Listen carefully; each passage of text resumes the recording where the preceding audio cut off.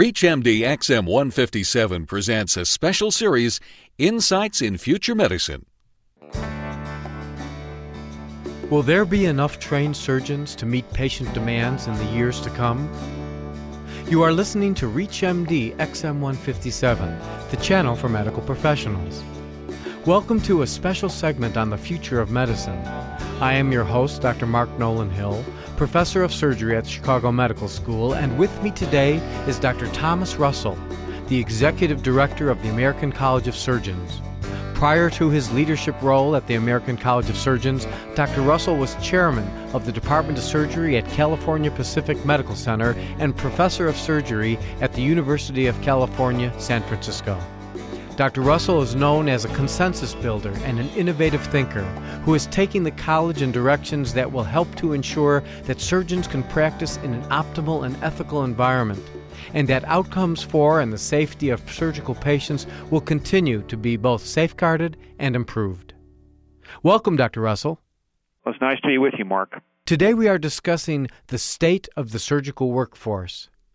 Dr. Russell, where are the greatest medical professional workforce deficits today? Well, the consensus today is that we have a shortage of physicians in this country. Now, this has been obviously debated in the past, and some workforce studies that have been done were frankly wrong. And the workforce studies of the 80s and the 90s predicted a surplus of physicians, not a shortage. Why did it predict that? That was probably multifactorial. One thing is they didn't realize the economic advantages of living in the United States and the need for more medical services. And, of course, all this technology has driven the system, as have the aging population.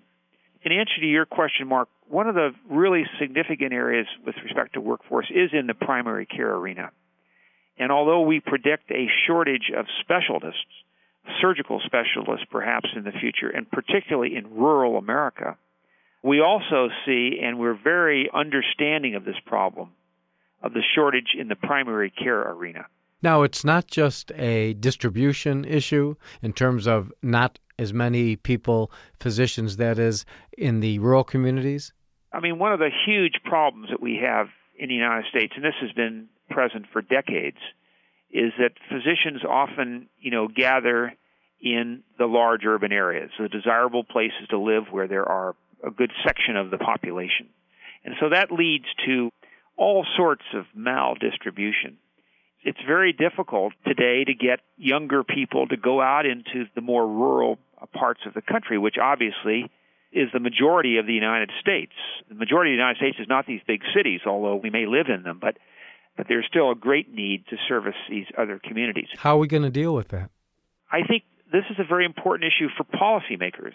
As you know, many medical students and residents finish their training owing a lot of money. And it's been suggested that perhaps we could excuse some of their debt if they were willing to go out and to practice in underserved areas. The other thing that I think, Mark, is really important is that we expose people in their training, both in medical school, but probably more importantly as residents, that we expose them to working in places other than these big cities. And that would entail having, rotations or having clinical exposure to residents in primary care and also in surgery to physicians who work in some of these rural clinics and rural hospitals in the United States. Dr. Russell, how do you measure supply and demand among primary care doctors or surgeons? Well, that's tough. And it's difficult because, physicians start off doing one thing and then migrate into something that's much more specialized. So they may morph into something very different with respect to what they're doing as far as work is concerned. Probably the best way to measure it is access issues, problems that patients are having accessing physicians. Now, the market that I know best, because that's where I worked for many years as a practicing surgeon, 30-some-odd years in San Francisco, I know there is a real access problem for primary care in that community. And that is found out by simply people being unable to develop a relationship with a primary care physician. All the practices are closed, or people are retiring, or they're going into another system, so they're kind of closing their practices. And it's very difficult for people to gain access. That's probably the best way to identify issues of a workforce problem. And is this shortage also in surgery? It is certainly in some areas. They say that if a smaller hospital, and by that I mean under 100 beds, and remember many of our hospitals in the United States, the 5,000 or so hospitals are hospitals of only 50 beds, 25 beds perhaps, these critical access hospitals. If they don't have a surgeon to do basic surgical care there, it becomes economically not a very viable, institution. That's a big issue, is how are we going to keep these smaller hospitals going? Also, some hospitals have had to close services, close ERs. If they have a trauma center, some of them are on divert because there just simply are not the personnel, that can yield services. Dr. Russell, you mentioned about the emergency room and the problems therein. Does the shortage in the emergency room physicians impact practicing surgeons and primary care physicians? Oh, I think it does. And many surgeons in practice, and I'm saying, surgeons of all specialties, general surgeons, orthopedists, plastic surgeons, the list goes on, have opted to not cover emergency rooms. Why is that? Well, I think it's multifactorial. Number one, it's a lifestyle issue. I mean, being called at 2 o'clock in the morning and then having a busy day the following day is something that most people, as they mature, don't want to do. When you're young, this is okay. But as you get older, it's a little difficult to be up all night. I understand. And then have to do elective cases if you're a surgeon in the morning, or see if you're a primary care doctor, a busy office. That's number one. Another one is, when you're called the emergency room, you're frequently asked to see a patient that you're not used to seeing. And in case of a surgeon, it might be a very bad victim of trauma. And so this takes you sort of out of what you normally are doing in your scope of work. Another issue is there's liability issues. So you're now being asked to do something that you're not doing on a regular basis, and you may be exposed to liability risks that you're not used to sort of in your elective practice. And then the other component, which is very real, is the reimbursement, since frequently there may be a difficulty with the insurance or lack thereof. So these are all, I think, issues that need to be addressed, that we can't just turn our back on it. If we're going to be able to cover our ERs, we've got to figure out, answers to some of these problems. And what's happening in surgery now, which is very interesting, is there is the emergence of sort of a new specialty called the acute care surgeon. And many hospitals have already utilized this. In the Chicago area, for example, I know of several hospitals where the hospitals employ a cadre of general surgeons who are very good at acute work, appendicitis, trauma, so on and so forth. And they basically are employed by the hospitals and work there on a shift basis. Well, doesn't that cross the line into the practicing general surgeon? It certainly does. And that's why this model will not fit in all places. But in some places, actually, the elective surgeons have really embraced this because they don't want to do the trauma work. They just assume not come in at 2 o'clock in the morning because of the disruption. And so actually some hospitals, and I'm sitting in my office and looking at one right now, it's actually been embraced by the elective doctors. But in other hospitals, it's a conflict. So this one size is not going to fit all. What about the other factors, such as the cuts to Medicare, technology, threat of lawsuits, etc.? Does that influence the medical and surgical workforce today? Absolutely. How so? Well, I think it creates perverse incentives so that now people are doing certain things and then opting to not do other things. And it's very disturbing. You have very well-trained people who are not doing certain things because they can't afford it. I mean, it's a lost sort of work that they're doing in their practice. And so they opt into things where they're more comfortable and where there's reimbursement that's perhaps more appropriate for the work that they're doing.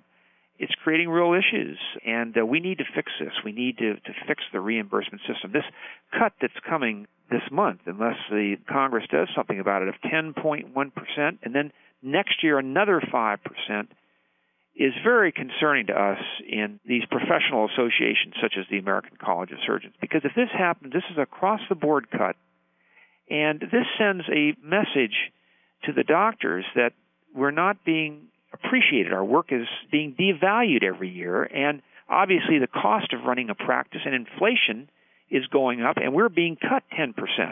This is creating an unsustainable practice for many people. And the other thing, Mark, that really bothers me about this is what kind of a message does this send to bright young people that are maybe in college, that are thinking about a career in medicine? I've got a daughter in medical school now, so I can tell you, I know what it's like to take all these courses. It's a lot of work, and there's a lot of sacrifice. When they get into medical school, they have this amazing amount of material, much more than you and I had to learn. And then we're telling them, when you get out, you're going to be joining the profession, and every year you're going to get paid less and less. And they're going to be 32 or 35 years old when they finish their training. They haven't made much money. They have large debts, and they're now going to go into a profession that's been really devalued. So this is really very concerning about the pipeline of people that will choose medicine, because although it may be a calling and they may really like to take care of patients and they may like the science and the art of medicine, but there has to be some financial infrastructure to support those dreams. Well, Dr. Russell, finally, are you optimistic that our workforce crisis is going to change and that the environment for medical people and surgical people are going to improve? I am. I'm very optimistic. I mean, it's going to have to change. We've got some issues now. We're addressing them as a professional association and as a profession of medicine. And I think we have to be vocal. We have to stand up for our rights. And I believe with time this will be corrected. And you're already seeing changes in the system. And I think that many practices won't be in the future, one-person practices. I work in a small group practice, but I think in the future you'll see more doctors needing to work together because they're very complex for the individual practitioner, a system that worked very well in the past, but we're now beginning to see more and more doctors working together. I want to thank Dr. Thomas Russell, who has been our guest. We have been discussing the state of the surgical workforce. I'm Dr. Mark Nolan Hill, and you have been listening to a special segment on the future of medicine on ReachMD XM157, the channel for medical professionals. Be sure to check out our website at www.reachmd.com, which now features on-demand podcasts of our entire library. For comments and questions, please send your email to xm@reachmd.com. Thank you for listening.